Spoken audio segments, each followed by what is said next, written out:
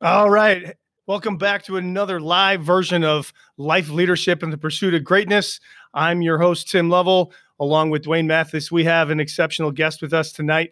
Coach AD Kurt Earl from Lincoln, Nebraska is going to join us. We're going to get with him in just 1 minute. We've got a couple things we want to take care of. Number one, thanks for joining us tonight. If you want to be a better leader, this is a great place to be. Coach Earl has a culture coordinator business that he kind of does on the side, but he is all about empowering you to be a better coach. Doesn't matter what sports you're in, and that's the message Coach Mathis and I want you to take away from tonight.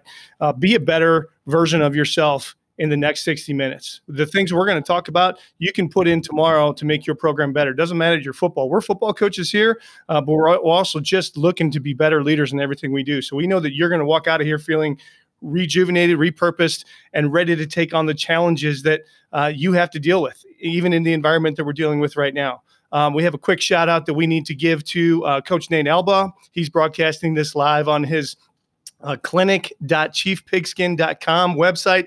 Coach Alba does an amazing job for football coaches that are looking for anything and everything related to program development, X's and O's, leadership, culture. We're just happy to be a part of what he's doing.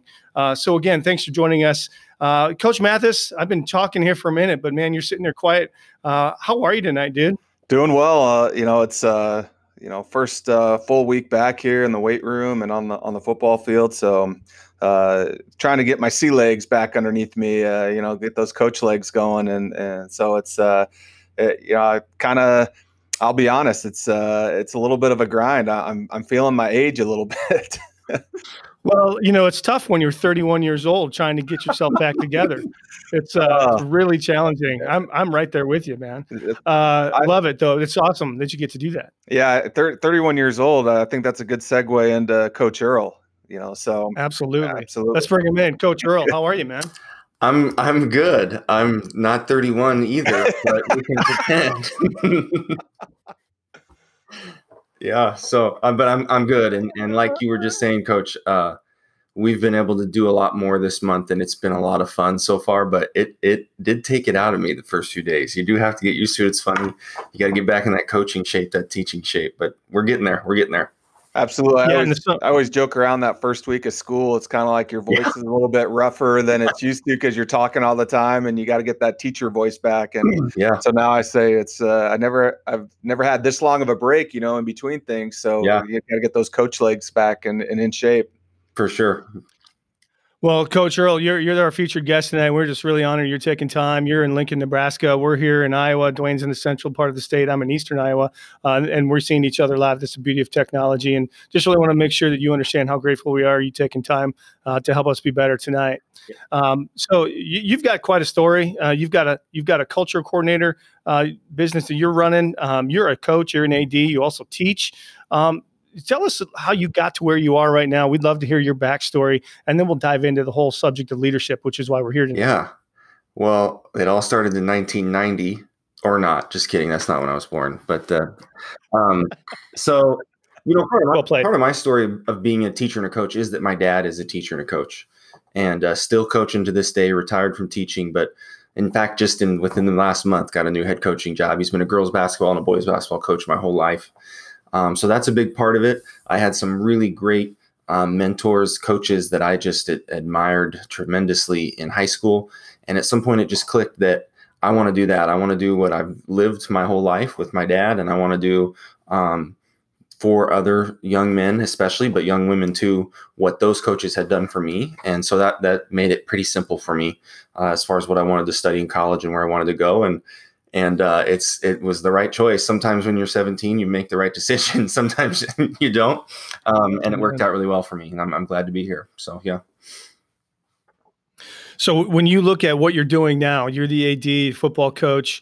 How did that role evolve for you? Can you talk into that a little bit? Yeah. So when I came here, I was just in my second year of teaching and coaching. I think I was 25 years old, and coaching as much as I could. I was assistant football, junior high basketball, assistant track, junior high track, did all those things, was the head track coach for a little bit, like 7 years, more than a little bit, I guess. And then, just continued to be faithful in all the roles that were given to me, and different opportunities came up. And as I grew into being a head coach, really recognized that all of a sudden I had to be keeping an eye on and managing and leading in a way that I had anticipated. But of course, it's bigger and more than you ever really know until you actually step into those shoes, right? So that's kind of the way that I begin to think about culture coordinator, recognizing that as football coaches, we have offensive coordinators and defensive coordinators and sometimes even special teams coordinators, depending on your level of play. And yet someone's got to coordinate the culture.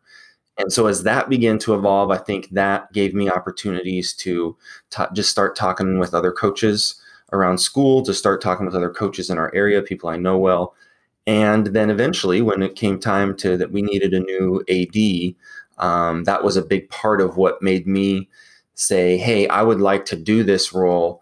Here's what I want to try to bring to the table, helping coaches. And so that's where we're at. I would hope that my coaches would feel that I'm doing a good job with that. And of course, as a relatively new AD heading into my third year, still learning a ton every day, but that's sort of how things have evolved and how things have gone forward. So it's been great, and a lot of challenges anytime you step into leadership and learning all the things you got to learn and doing the things you got to do. But just really glad to have the opportunities every day.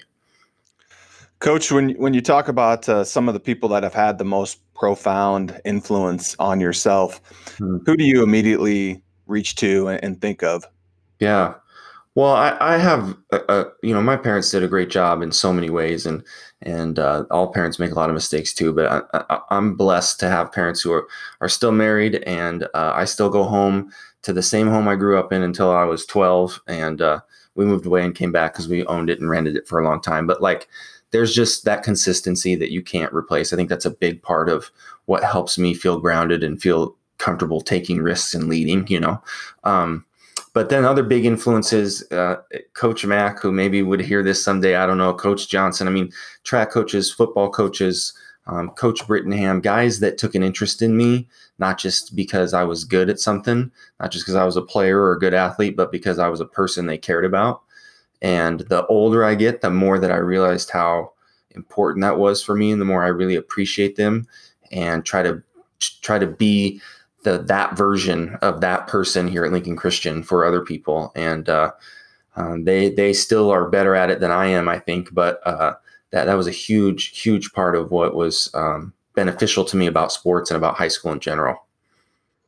Yeah, I think it's really special that you recognize that, because I think Dwayne and I would fully admit this, just like you have, that, man, we're not anywhere where we feel like we want to be in terms of leadership and skill and all that, and maybe not always having the right thing to say. But when you follow people who have set the tone so well, and you call them and you're like, hey, how would you handle this? And they give you the answer. You're like, how did you think of that? Like right now, and it's just called experience. And I think it's understanding where you are and knowing that it's okay to lean or stand on the shoulders of really great people who have made a difference for you.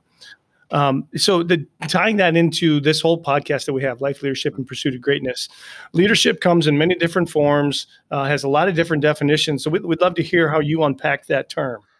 Yeah, I think we all have, I think it's John Maxwell that just defines leadership as influence. I think that's pretty straightforward. Everybody's influencing and has that opportunity. I think you can get overly complicated with trying to define leadership for what it is. My brother actually has a PhD in higher ed management or something to that effect, and he'd be like, "Come on, now, there's better definitions." But I try to keep it simple in the sense that we've all got opportunities to lead. And I think it's Maxwell again that has those 5 levels of leadership that I could not name off the top of my head, but we've been working with those some with our players in terms of just, are you influencing people because you have positional? That's one of them. Or is it really, just because you're a senior or just because you're the starter? Or are you influencing people because you've developed that personal relationship and you care about them and you've got an opportunity to speak into their lives? So when I think about leadership, the other big thing with that is being a servant leader and being willing to serve the cause and willing to serve the organization. So, for example, even just this Friday, now that we're allowed to get together a little bit more as a team, we're going to get together and talk about here's who we are as Lincoln Christian Football, and we have what are called critical definitions, and this is who we are. And if you feel called to lead in this environment, then we want you to step up and be a team leader. and we're going to go through a process to kind of get to who is the core group of guys. But it's about buying in and believing in the place that you're at, and being willing to serve in that organization and influence others towards wanting to serve as well. And there's a lot you could say there, but that's some of the basic things we're working with as a program right now, and that I try to think of as myself as the AD as well. So, love it. I think that's really awesome in the fact that when you talk about how people get put into positions of leadership, some may look to people because they are been in a program for a while, mm-hmm. even though they may not be a vocal person. And we all know as coaches that sometimes your best leaders aren't even those rah type of, mm-hmm. of people. It's they're showing by, how they, lead by action. And, I think that when you say that, to me, the most profound leaders are the ones who develop those relationships with those mm-hmm. players or with their peers. And they show that, they care about each other on more than a superficial level. But, how do you handle in your program, because on the opposite side, people can lead and not lead in a good way, mm-hmm. Just because, I've had players in my program that, they just have that charismatic personality. So kids just naturally flock to them, but they're not doing, maybe they're not representing your program in a positive light, or maybe they're not, participating in your, out of season program or anything like that. So how do you direct your players away from those leaders that maybe necessarily aren't leading in a good way? Yeah, I think the key thing for us has been consistently having these talks and times together when we're defining who we are very clearly. And if as a freshman, you're recognizing who we are, then by the time you're a senior, if you're not really fully bought in, but you still want to be on the team, you're probably not going to use that charismatic personality to try to go against the grain. So I see it as a momentum thing, like create enough momentum towards who we really are that it's very tough to go against the grain. But that's not always the case. And when you've got people who come in maybe later on, which doesn't happen a ton, we don't have transfers, not like people might accuse us of or think, but that doesn't happen that often. Or if someone really does just go through the system and yet is still very strong-willed about their own direction, the biggest thing for me is as many one-on-one conversations, talking through that together, and letting them know that it's not about trying to squelch them, but it's about trying to get them to see that they're part of something that's bigger than them, and that they're going to have to get with the program, so to speak, or it's going to be a tough journey, and we're not all going to have nearly as much fun together as we can. And there's times when they're not going to even buy into that, and then you've got a different conversation. Then it's time to talk about a lot of things and talk about whether or not they really want to continue to be involved. And I'm not going to push them away or kick them out. We certainly have not had to do that in my time as the head coach. But there have been times when I've had conversations with young men about, like, do you really want to be a part of this? What has you here? Let's talk through that. So it's time intensive. That's the hardest part, especially at a school, small schools or Christian schools like ours, and like some of the smaller schools that a lot of people listen and work at. We got a lot of things going. We have a lot of duties and responsibilities and titles because everybody gets stretched thin. And so that time intensive type of thing is a challenge, but I think it's the only way to do it right too. So I'm interested in hearing your thoughts on, we've had coaches that have, said that, look, they're not afraid to kind of cut their losses on a mm-hmm. player. It sounds like you've never had to do that. I mean, is that something that you subscribe to in your program, or do you always feel like you're going to continue to work with that athlete no matter how challenging they may be? Yeah, I think our culture here at Lincoln Christian on a bigger perspective would be, we're going to try to work with people as long as we can, but we also recognize that being a part of a co-curricular activity is a privilege, not a right. It's not like the classroom. It's a different place, and we need to understand that and respect that. And that's the kind of conversation I've definitely had with people. Like, you don't have to be here. We don't have to allow you to come every day. So we're asking you to step back and ask yourself if you really want to be bought into who we are, I think there could come a point where we need to, we would have to do that with an athlete.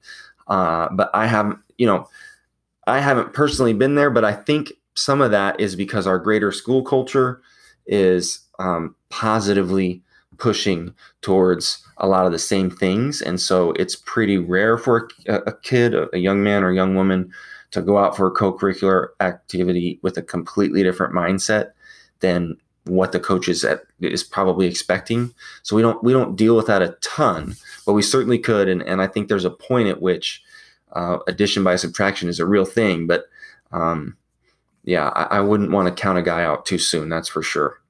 Well, one of the beautiful things about this podcast, it certainly has challenged, Tim and I think both to kind of reflect on some of our own things. And, sometimes maybe, that's the easy solution, to the addition by subtraction, or you think you're just going to eliminate that and all your problems will be solved. But sometimes I think, it's allowed me to reflect that, maybe, in situations we just need to work a little bit harder to try to reach those athletes that we, are privileged to work with.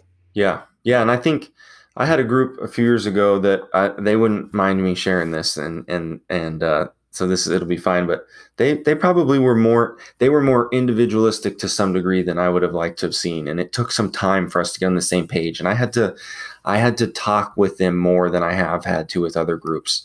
And they were the most talented group I've had as a head coach, and we were probably a top 10 team by the end of the season. We were playing good football, but it took some back and forth, and it took a lot of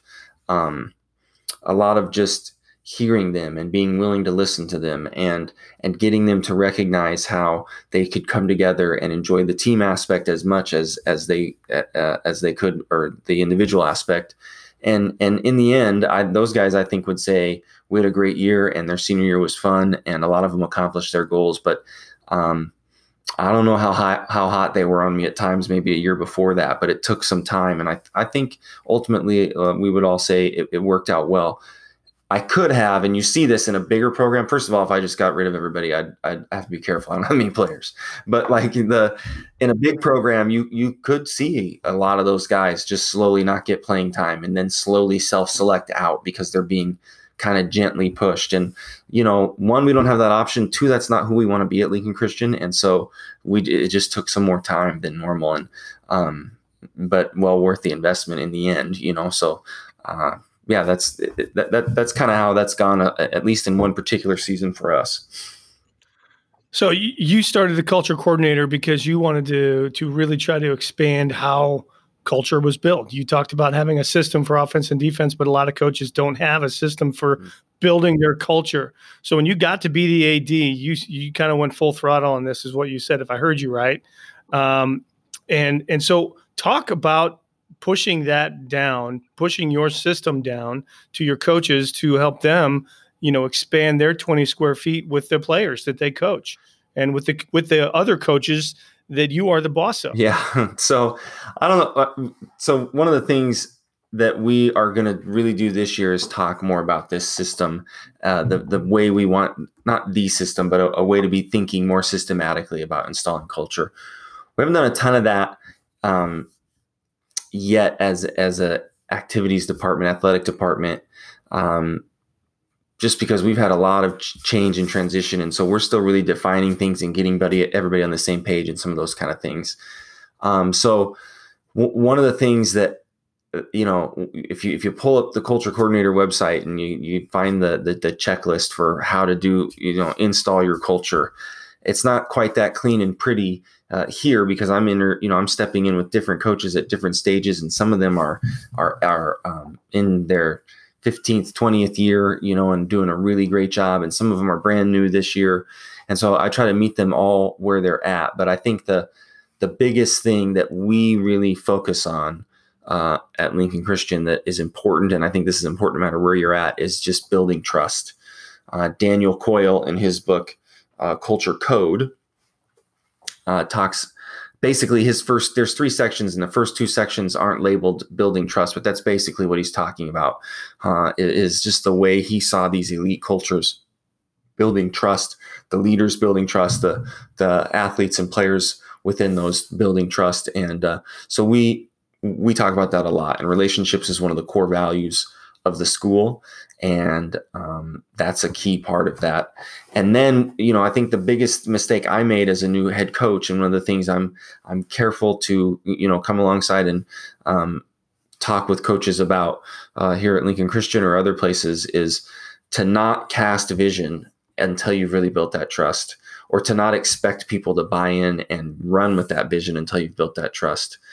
And I think in my first year, that was my biggest mistake. I had a big vision plan. I had all these exciting things we wanted to do, taking over for the head coach that I'd coached under for 10 years and wanted to continue so much of that and continue to build on that. But no one knew, even though I'd been around for a long time, if they could trust me as the head coach yet. That was yet to be seen. And I underestimated that. And as a result, at the end of the first year, I think I got, I think a few players felt like I only cared about them if they could contribute to the vision that I was trying to cast. And then as another result, so it was my third year, by the time that had kind of trickled down, we were down to just 24 players. And I had to step back and really realize that I think I had skipped that building trust phase. I'd assumed trust because I'd been here for so long, because I'd coached some of their big brothers, those kind of things. Yeah. And so I had to step back and go back to that building trust and thinking about that more carefully. And I'm hopeful that that's a big part of why we're going to have close to 40 guys on the team this year, that's part of why that swung. I can't prove that. That's all just what I'm hoping is happening because of the way I'm trying to go about things. So, now your question was more about, how does that look when leading and when I'm kind of the boss. And I want to, I think it's important, if there's an AD out there listening, you always got to remember that it can be, a prophet is well received everywhere except for his hometown. And not that I'm a prophet or anything to that effect, but I try to bring other coaches in our system and from outside into that learning environment and into that growing. So a year ago, our boys basketball coach did some speaking at a clinic we put on just for our coaches. I did some speaking. A school parent, who is now our head girls basketball coach, he spoke because he's been involved with leadership training for years and is really passionate about that. I should connect you guys maybe. And then, that'd be great. And then this year we've got Ron Brown from Nebraska coming in and speaking here in August. We got Justin Erickson, who's a name probably not as well known, but has worked with FCA and I think his current role is as a chaplain at Arizona Christian University, I believe. And I've been conversing with him on some things. And so all these men have this, we all have the same things to say, that I just mentioned. And so because we need to deliver the same information and get people to buy in.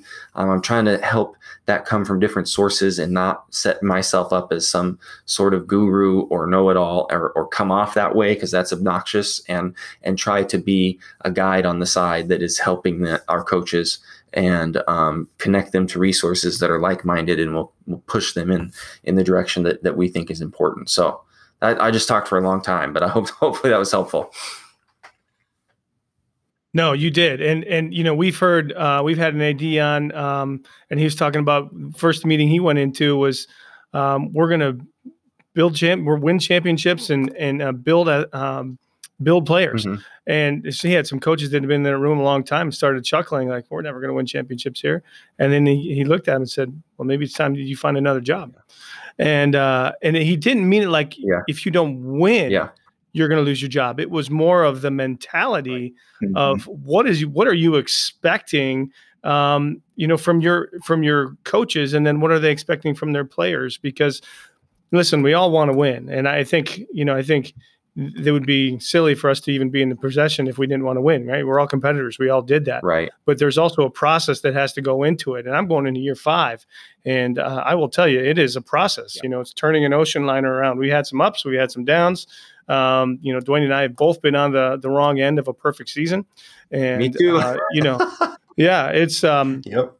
You learn a lot about yourself, about what your priorities are and how it shakes you to the core. But ultimately, it's things like this that ultimately get you back to center and make you realize, okay, I do think I have an idea of what I'm doing. Here's how I need to push it out differently to make sure that people are on the same page with what we're doing. And so when we come back after our break here in just a little bit, we're going to break down some of your culture coordinator things. But I'm curious, and I know Dwayne is, like, what are some of the non-negotiables that you have in your program as you come in and you're talking, and you talked about building trust, but really from a program standpoint, what are the things that you're like, this is really who you are, who we are? I know you mentioned you're going to talk with your players this week kind of about that, but what's that look like? So as far as like our definitions and some of those, like, how do we define who we are? Is that kind of what you're asking? Yeah. What are the things that you tolerate and do not tolerate in your program? Yeah. Well, I think the big thing is how we define success. So we're going to say, the way we say it, and we're at a Christian school, so this isn't for everybody, but we're going to pursue our God-given potential and become more like Christ in the process. And if we can look back on any workout, practice, game, season, career, and say that happened, we were successful. So when you ask what do we tolerate and what do we not tolerate, we tolerate things that help us get to that end. We don't tolerate things that don't. And that's a big part of it, is having that. I just believe so clearly in having clear definitions of who we are and what we're really all about and what that looks like. We talk a lot about what should be motivating you. And I have a whole motivation chart with 7 levels, 8 levels for us here at Lincoln Christian. And I don't tell you I'm not going to accept anything below this, but I'm going to ask you, why wouldn't you be at this top one up here? Why wouldn't you be motivated by a love for your team and a love for the school? And then why wouldn't that be something that's compelling you? And ultimately for us, if you're a believer in Christ, and why wouldn't his love for you be something that motivates you and compels you? So you giving them tools to help evaluate themselves so they can begin to self-reflect on what is acceptable and what isn't acceptable around here because of who we are and what we're really all about.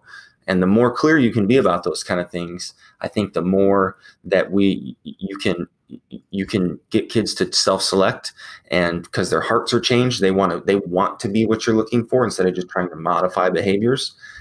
And then it gets pretty easy to say, that's not who we are, and we got to talk about that. And then there comes a point when consequences and those kind of things come around as well. So. Well, I think we all know that the best coach out there was Jesus, right? I mean, that guy did it all the right way every time.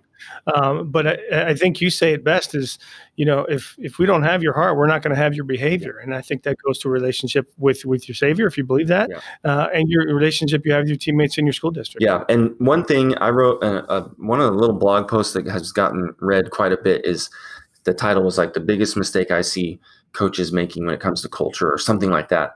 And my whole point was, too many people are just simply trying to modify behavior. They're okay with that.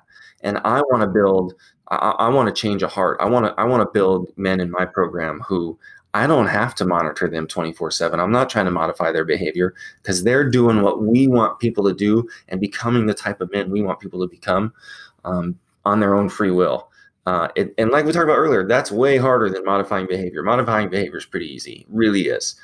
Getting people to buy in and have a changed heart is a completely different deal. It's a lot more challenging.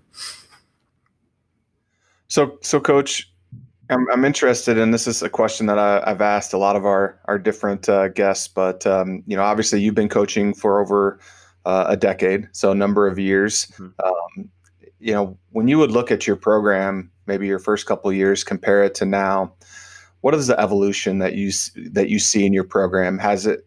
I mean, I'm sure you were much like us, and it's a process, and we grow and we learn. And if I certainly, looking back at my first year, our program would not probably look exactly the same. So and this is kind of more in line of, if you look back and kind of reevaluate some of the mistakes that you made, what they look like. Yeah. I think the biggest mistakes I made were, I had to admit to myself a few years ago, really, that my own agenda and my own pride were ranking too high in every interaction. And so the more that I've been able to say, what am I really all about? The more that I've been able to step back and be patient and let the program be player led, which is really the way you want it to be, but help those players lead it well. You said you've been on the wrong end of a undefeated season, and I've been there too. And those are the kind of questions you start to wrestle with, and you have to be honest with yourself with when you have those types of things occur. And So I think that one of the big takeaways from that very challenging time was, what am I really all about here? And who do I really want leading this thing? And that was big for me, to learn and grow in that area. And I'm still figuring that out. I'm not perfect. I was cursed a little bit on the early end of my career with some really good success as a coordinator and some good teams. And our head coach, Matt Farrop, was doing a great job, which is another guy I should have mentioned as a great influence. And I just it was good for me to go 0-9. It really was. And it probably wasn't good for my seniors, but it will be when they get to be my age. They'll probably feel the same way about it. So, I think that's the biggest thing when you ask that question, mistakes and changes. This year's team is going to be the most player-led team I've ever been a part of. I'm confident, unless that darn virus keeps us from it. So do you think that, when you talk about, looking back on stuff, do you feel that the success that you had as a coordinator tainted your, the realism of going into your first job as a head coach? Like, you were going to come in, you kind of had the blueprint, you were going to, hit the ground running and be firing on all cylinders. Maybe, potentially. I think that could have gone the other way, though. It's all about my own personality, another guy's personality, what you're taking from your own experiences, how your past and how your worldview teaches you to evaluate those things. So I would say maybe it did, but I would also say that it's, it could have gone another way too. So again, just being really honest and like a counseling session here a little bit, but I had to reflect on those things and realize it's time to grow up a little bit, and to do this a better way. And hopefully my guys see that. And I'm really blessed. I have 5 former players as assistant coaches, and then 1 or 2 random people helping that are good men that aren't assistant, that didn't play here. And so that says a lot about what, God was gracious and built really great relationships. Even when I look back and I'm like, man, they could choose to hate me. I was not the best guy. And then seeing where we've come to, and I think those guys would point out that we've all grown a lot in all these things that we're talking about here. So, yeah. All right. Well, Coach, let's get into your culture coordinator piece. You talked about, you used the word compelled. I absolutely love that word. When I had my parent meeting at the end of our banquet for all the returning players, and there were 4 things that we looked at. Are you compelled? Are you committed? Are you compliant? Are you cynical? Yeah, and I like that. That's good. Yeah. The bottom 10 was the cynical. The top 10 was the compelled. That's really where you'd like to be. And then the middle 80% is somewhere between committed and compliant. And how do we move people up? And I've used your 7 little or 8 piece motivator. Where are you on that spectrum? And so talk about that. How did you develop that? And then I just think internal motivation is such a challenging subject with young men, because they tend to be so prideful and not wanting to look bad in front of their peers, if you will. Yep. Yeah. So that is a culmination of a decade's worth of just thinking and chewing on things. And a lot of guys could probably be listed as co-authors on that chart. And but I'm so hardwired to I'm wired to make things like that. Even if they end up being terrible, I try, and sometimes they work out really well. And I think this is one of the things I've gotten the best feedback on. So the bottom 3, I'll just run through some basics on this thing, because I think they're really important. The bottom 3 are fear, shame, and pride. If you're motivated by fear, shame, and pride, and if you on the chart, which you can see at culturecoordinator.com or some other places, we can get you connected to it one way or another. It talks about what will you do? How do you behave if you're motivated by fear, shame, and pride? And the big thing about fear, shame, and pride is that they are what I call audience dependent. So a real or imaginary audience has to be involved. So it's a real audience because maybe it's coach and you only work hard if coach is watching. It's an imaginary audience if maybe it's like that big crowd in the stands at the district championship or the semifinal that you want to be in, and you're working hard now because you want to be there later, or you're working hard now because coach is watching you, or you're working hard now because you don't want to get embarrassed week 1 against the upperclassmen. That's shame, Or I always tell guys, hey, if you're lucky enough to be a D1 recruit, what's the first thing you're going to see when you walk in the front doors of that university that wants you to come play? Bunch of trophies, right? That's pride. And ultimately, like, pride is that's a big appeal that a university is going to make to you, and that's not awful. But if that's all that school has is that pride in those trophies, I would think twice, because they may or may not care about you as a person, And I also point out that all those things are fleeting. They're ups and downs. And around here, I can say, and hopefully we get this fixed around here, but I can say this now: who's more motivated to walk on and give their all to the University of Nebraska, a 1990s Lincoln kid or a guy today in 2020, and they get it. Like, they understand that, yeah, that is audience dependent, and the audience may care more or less depending on how the place is doing, and fear, shame, and pride are that way. Love it. So those are the bottom three. And then the top three, or the top four that you get are, starts with the love for self, love for the game, love for teammates, and then finally a love for the team. So love for self is you'll work hard to meet your own goals. Love for the game is you just like doing the stuff. You'll work hard because you just like doing the stuff. You just like it, I always tell kids, win, lose, or draw, I showed up at 8 a.m. Monday morning for film review with our OC in college, because what else would I do at 8 a.m. on a Monday? I just loved it. That's why I'm here doing it still, And some days those were awful. Some days those were great meetings. It depended on how I did, and I showed up, I loved it. Love for teammates is, the idea is that you'll work hard with your boys, you'll work hard with your buddies, your guys that you're tight with, but not necessarily everybody. And you're going to help them, but you're not going to help everybody, because you're not really about the team goals. You're about your goals and your good friends' goals, and that's about it. And then people who are motivated by a love for the team and work hard because of their love for the team truly are willing to make trade-offs, make sacrifices, do whatever it takes to help the team really be the best it can be. And then, so those last four I call audience independent, because you don't need anyone present to do those. You're going to do those regardless of who's watching, or regardless of who might be watching in the future. And just helping them see the difference there and draw that line clearly for them, that there's audience dependent and audience independent. And even just that kind of that line in the sand there between dependent and independent, they begin to see, oh yeah, going up here, the higher you go up, the longer lasting, the more this will work for me. That's a deeper level of motivation that I want to try to get to. So we talk through those things and help them understand a little bit about how that can work. And then I also always try to emphasize, I don't want to use this chart to beat you over the head with motivation and make you feel bad and condemn you. This is a tool for you to self-analyze and self-assess and be able to say, okay, I'm right here right now.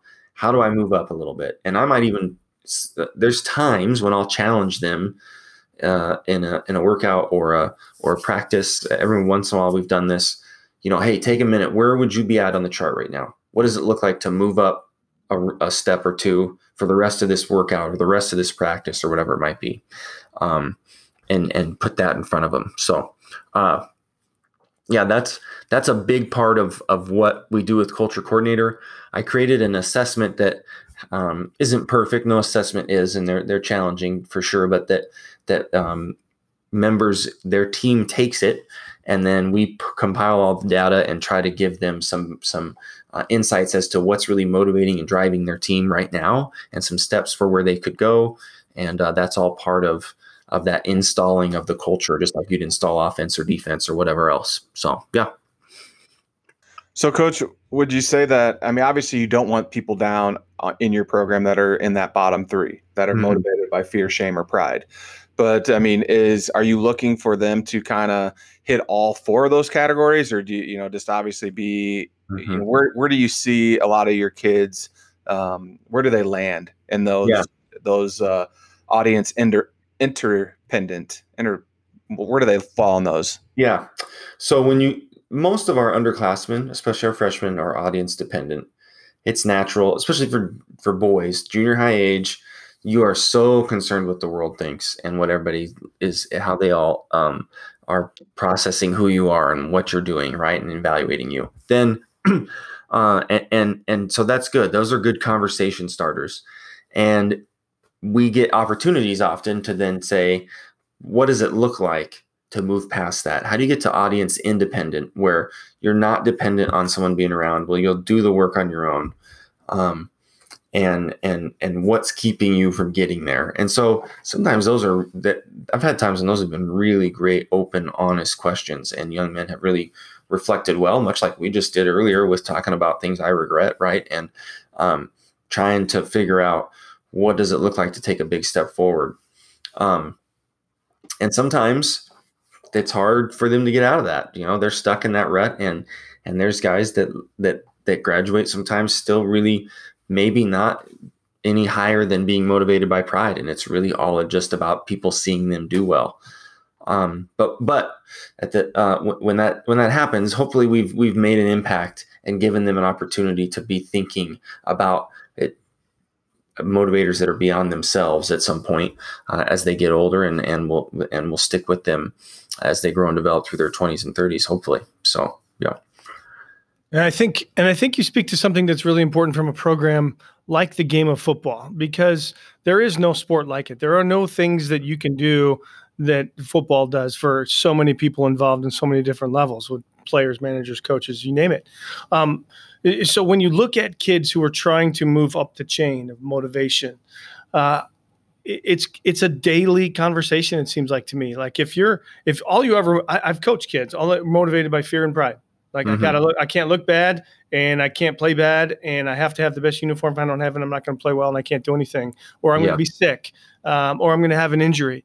And you see it all the time. Kids that are self-limiting because of, quite honestly, fear of success. I don't know how else to maybe say that, because you define success as really giving your best for Jesus Christ, fulfilling the talents and gifts that you've been given. And I think, quite honestly, any coach, if you weren't a faith-based person, would still want that to be the success for everybody. Be the best version of you, whatever that looks like, and embracing the role. But that is the $1 million question of getting 75, 55, 30, whatever kids rowing the boat at the same time, because everybody is so embraced into their role. And it's not something that happens easily, right? Right. Yeah. And I think that's why we talk about what it looks like to be motivated by a love for the team. And that's why this Friday, when we have our what we call leadership training, everyone can come, but it's leadership training, why we're going to clearly define who we are. And it's my hope and my prayer that our guys are going to see that, and everybody's going to want to be a part of that. But it's also obvious and realistic that not everyone's going to buy into that perfectly, and not everyone's going to be as thrilled about that as I am, or as some of the guys are, or some of the coaches, and certainly what we stand for as a football program, we're thrilled about that as a school. We want to be that kind of program. So it's a process that is always unfolding, like you said, a daily conversation. It's giving kids new opportunities to self-assess and evaluate, helping them hopefully see themselves more objectively, teaching them some of those skills, and just being able to have those kind of conversations. And that takes us right back to where we were a while ago. Like, you're not going to have those conversations and have them be successful if there isn't a tremendous amount of trust. If these guys don't believe that I want what's best for them, not just as players, but more importantly as people, then those conversations aren't going to go very well, And so finding those ways to build relationship and build a love for one another and a trust in one another is so critical. Coach, when you mentioned earlier that you've been blessed to have several former players come back and join your staff as coaches, as well as some other things. And I think that's really special because it shows the impact that you've had on them and them wanting to be a part of what you're trying to accomplish in your program. But one of the things Tim and I have always talked about is when we look at hiring new coaches in our program is, we just are strong believers in being high character guys that, as far as the X's and O's go, we could always coach up to be wherever we want them to be. But, what are the things that you look for when you're hiring coaches in your program or that want to, be involved in your program, whether it be even just a volunteer coach? Yeah. So, here at Lincoln Christian, again, clearly defined, like we have a statement of faith, and We all got to agree on that first. I don't know what that would look like, what a parallel kind of document would be in a public school, but it'd be an interesting thing to try to develop, right? Like, here are the 8 things we've all got to agree about what it looks like to be involved at this school, or there's no point in talking anymore, So we have that. That's one thing that we do. And actually just processing that makes me want to think about what it would look like to write that at a public school. I think that could be really powerful. I'm sure there's people doing something like that. Character is a big thing. I want to know a lot about why you're involved in coaching. I want to know what roles you've had in the past. I want to hear you talk about those things. Have you been willing to take on a new role because the team needed you to as a coach? Or are there things that you're good at and you only want to do those things? And like you said, we are very much try to be a systems team. I mean, we are Flexbone, true hardcore Harding University Flexbone. And if you don't know what that means, then I feel bad for you. So like we're just, we'll teach you how to coach it. If you can relate to our kids and build that trust and you have that Christian character and you agree with who we are as a school, then we'll take care of the rest. And we're going to get there on defense too. I actually have a new defensive coordinator this year who I first met through FCA Coaches Marriage Weekend, who is a perfect fit. And we're thrilled to have him and his wife and his family here, and so excited for that. And we'll get to that same place on defense over the next few years. So I think that kind of answers in general, the big thing is, are you who we say we are, and are we living that out too? And are you going to enjoy it here because those things are all true, Do you do things in your program?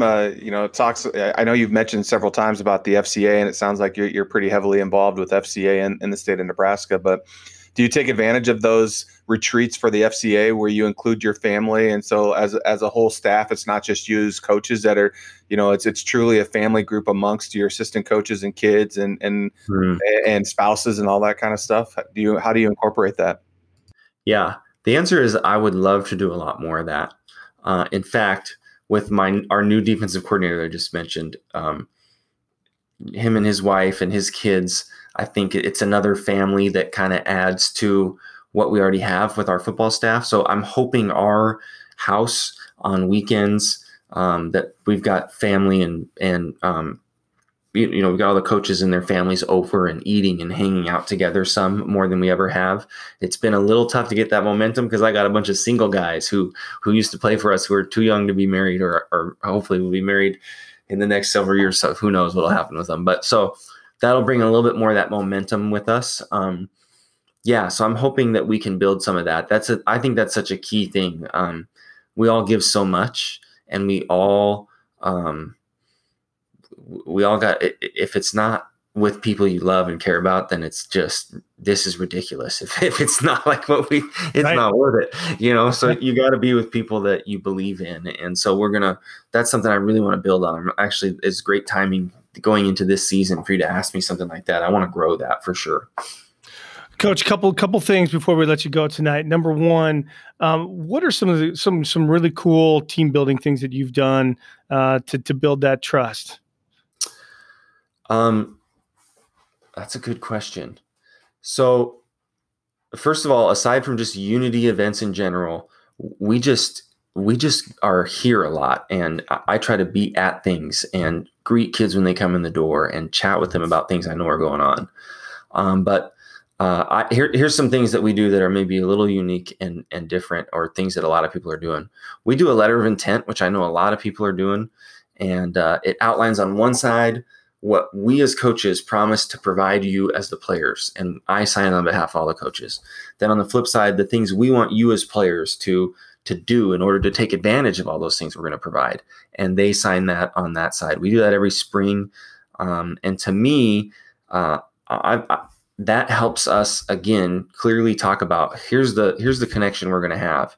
And then we can just have conversations from there that help us say, hey, how can I help you get here on time? How can I help you be at more of these? What does it look? You said you wanted to do it. Let's do it. I want to help you make that happen. The other thing about building trust, I do in-home visits as often as possible. And I have a little app called Calendly that helps me schedule those. and I visit as much as I can. In fact, I didn't obviously get to do that these last several months. It's usually in the spring, right, when we've been in this whole situation. And so that's a big one. And just if football comes up, great. If football doesn't come up, great. If it's a new family that I'm just getting to know for the first time because they're freshmen, I just ask questions about their story. I just want to hear about where they came from. How did we all get to here together? And those kind of things. We have some sacred things that you can't miss. We go to South Dakota State every year for team camp. Unsolicited plug for them. It's a great camp. Sure. Their coaches treat you really well. And when I was named the new head coach here at Lincoln Christian, some of the first questions were, we're still going to go to South Dakota State, right? Mm-hmm. And this year we actually had a little something extra planned. We've mentioned FCA many times, but Robbie Trent, a great friend who coached here for several years and now is with FCA, was going to come up and join us for that camp. We're going to go a day early and do a whole bunch of leadership development stuff that him and I had all plotted out. And then, of course, that all fizzled. But we are going to do it Monday and Tuesday, July 20th and 21st instead. And I think that's going to be a huge couple of days for us. Very intentional about helping them live out those critical definitions I referenced earlier. Just there's 5 of them really, that here's who we are. And then we're going to put them in challenging, physical, challenging, mental, challenging leadership type situations and challenge them to lead that way and just be there to help them with that, not to be overly critical, but to instruct them and build that rapport and give them that confidence that when all heck breaks loose on Friday nights, they can step in and do just like they did at camp.